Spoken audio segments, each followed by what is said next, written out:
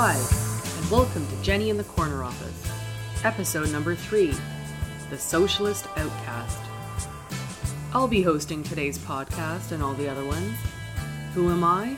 I'm Jen Shell, a portfolio strategist with Tree Grove Investment Management, Inc. Welcome everyone to episode 3, The Socialist Outcast. Here we go.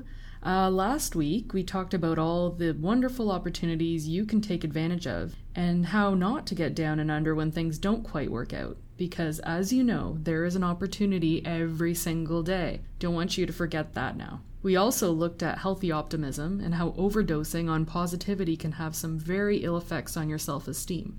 We explored ways to avoid this self-destruction. Hopefully you're putting some of these methods into practice. Well, I have a very exciting announcement to make, and I've been waiting for this since the beginning of my podcast because I knew that I would get some sort of feedback eventually. You know what we have today that I would love to share with you? We got us some fan mail. As you are aware of my relationship with realism and embracing difficulty, if you took the time to write me a letter, I appreciate the engagement and accept this as fan mail. You're a fan in my books. Because really, if somebody's going to take the time to personalize a letter for you, whether it's good or bad, it doesn't really matter. Because they care. They care enough to write you a letter. So, let's see what we have here. Thank you for your comments. Good job, Jen. And refreshing perspective. Those are nice words to hear. You know who you are. The half a dozen or so individuals who called me a freak, I can't say that you're wrong. I think I'm pretty freakonomical too. Thanks, guys and gals. Thank you for the dissertations and mathematical proofs that mean absolutely nothing to me. I'm traumatized enough by having to calculate the triangles in calculus class, and I hope I never have to calculate another triangle again, but thank you all the same. I do suffer from triangle phobia. I'm a triangle phobic, which is why I insist that Jenny be in a corner office so that I can have some perspective to the outside world. Wait a minute. Oh, I just got it. I'm so obtuse. My series is called Jenny in the Corner Office, and you took it literally. That's really, really cute. I'm so sorry for bashing your triangles, but this isn't a show about angles. It's about deep financial thought. But remember, people come in all shapes and sizes, so good on you, and let's keep thinking outside of that box. Fortunately, we don't really give out PhDs on Jenny in the Corner Office and finance yet, so save those for your university applications, and good luck in your studies. I was quite impressed by what I received. Anyways, your fan mail is always appreciated. I am super flattered. And in honor of your fan mail and for the sake of encouraging further innovation in fan maildom, I will present our first ever winner of the Letter of the Month Club. So let's take this letter out that I have here. It's a pretty good one. Today's Letter of the Month is brought to you by Ruth Stevens. Yay, Ruth. Thank you for being the first Letter of the Month fan mail recipient. Ruth Stevens writes, Dear Jennifer, so formal, Ruth, I was looking forward to getting a female perspective on personal finance. I thought that there would be more nurturing and less greed. Okay. Unfortunately, I wasn't expecting to be converted into the world of capitalism. Are you trying to start a cult? Your voice is hypnotic, and I'm concerned that you may be brainwashing the public. I am by no means an anarchist. No judgment here, Ruth, not from us. I'm a working-class citizen and a minimalist. In my world, caring is sharing. I believe in love and compassion. We are all one, and I believe we should all share a land and that no person shall go hungry. Ruth, I really hope I'm doing your letter justice, and I hope that I'm getting your message across. She continues, We have abused our planet, and we have abused our resources for the sake of profit. I was hoping that you would be sensitive to these things. Frankly, I am offended that you paint all people with socialist views as communists. It's insulting. I think you owe us an apology, but I will still follow your podcast to see where you are headed all the same. Be well. Ruth Stevens. Well, thank you, Ruth. That's very nice that you took the time to write us this letter, and thank you. We really appreciate this, and this also gives me some content for this week's episode for the Socialist Outcast. So I'm going to respond to you, Ruth. Ruth Stevens. That's a very clever gender-neutral name. Kudos to your parents for giving you a good business name, too, I might add. I just want to clarify that I am not trying to start a cult. And I'm not going to apologize. I'm really not trying to be insensitive here, but everyone has a right to their opinion even if you don't agree. And I respect everyone's opinion within reason. Actually, I have to admit something, that I am trying to break the habit of justifying everything I do to everyone. So I can't let this go. So in response to Ruth's letter, I took some time to do a little bit of research on just what Ruth meant in her letter and to find some background information to share with everyone. And since Ruth mentions cults, I thought that we would briefly touch on this, but we're not going to spend too much time on it. Cults actually often assemble at communes. I just finished watching a few cult documentaries on Netflix, as a matter of fact, and cults often have communes as part of their organizational structure. Get it? Commune? Communist? Do you see the link? For additional insight, I went to www.diffin.com, where you can actually compare anything that you want to discern and decide. And communist leaders claim that there is false consciousness and that they need a vanguard party to lead them, or you will be lost. So we're going to be highlighting the communist platform versus the capitalist one here. There's a paranoia about spies and traitors and people looking to do you harm. You need to rely on them as their fearless leader, and if this sounds far-fetched, it really isn't.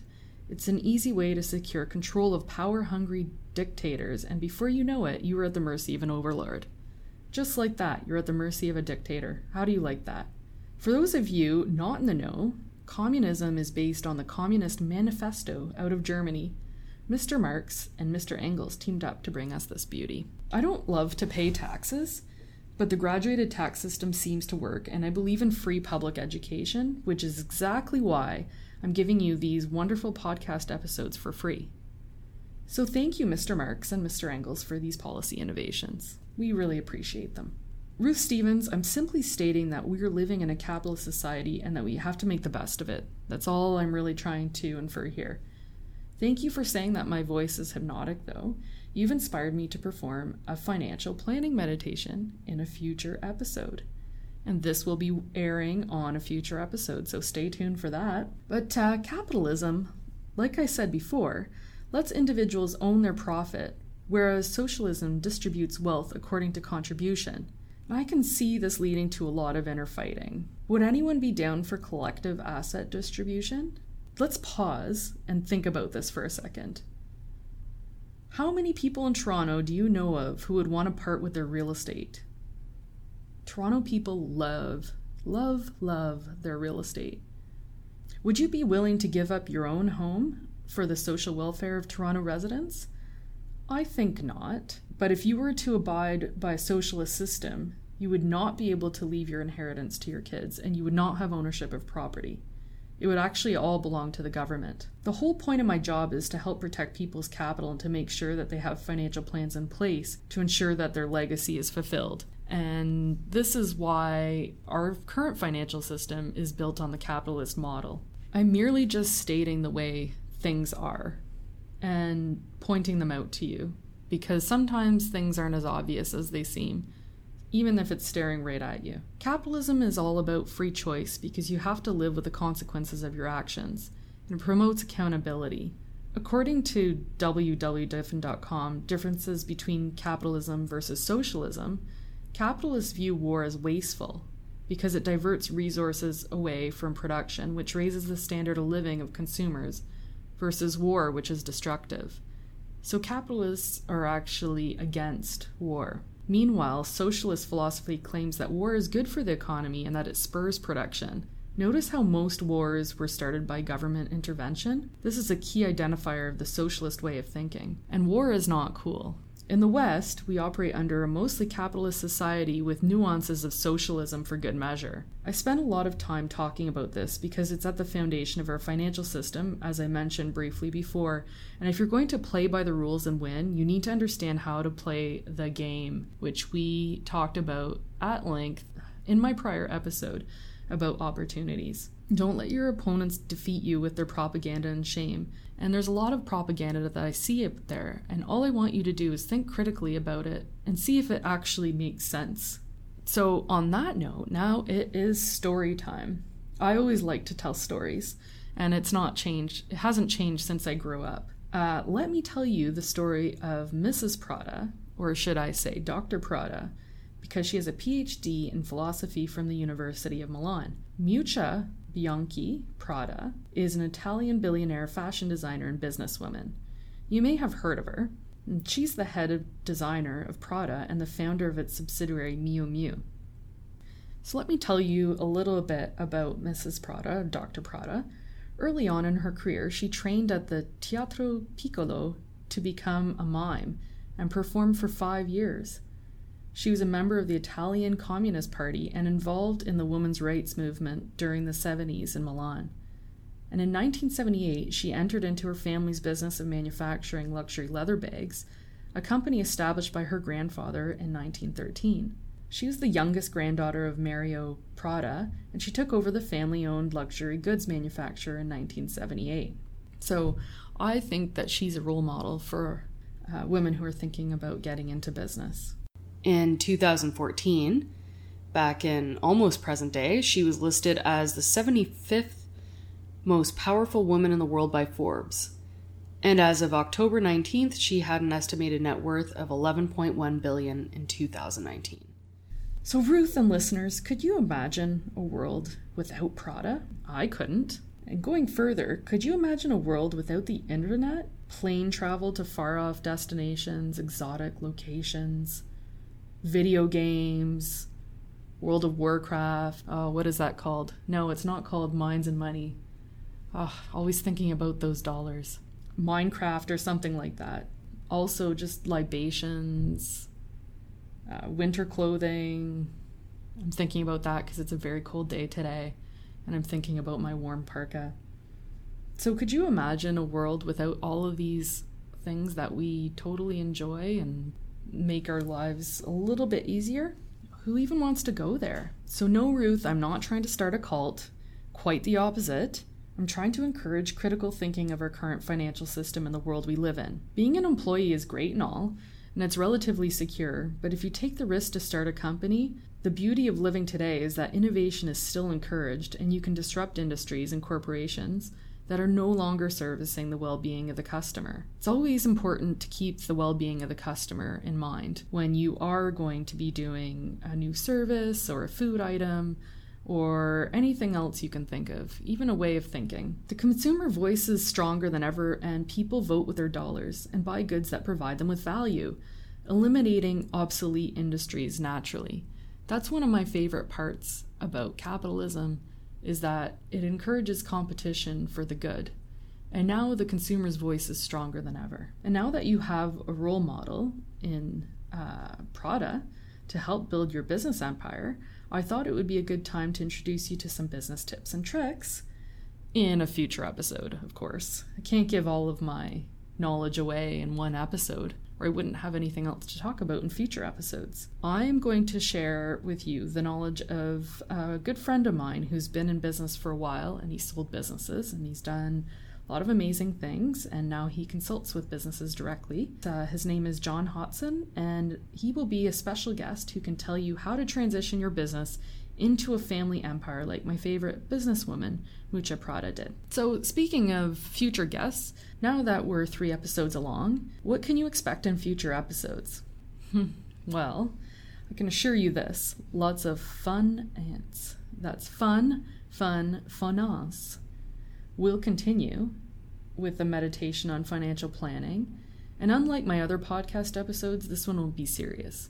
All my podcast episodes are serious, but this one will be about contemplation and relaxation, and it will have a little bit less wit than some of the other episodes. So you can just enjoy and relax and not think that there are any hidden surprises that will come your way during that one. I will leave you at peace. This episode will be dedicated to providing you with a mindfulness meditation for financial planning, just to get you motivated about financial planning a little bit more, just to relax into the process.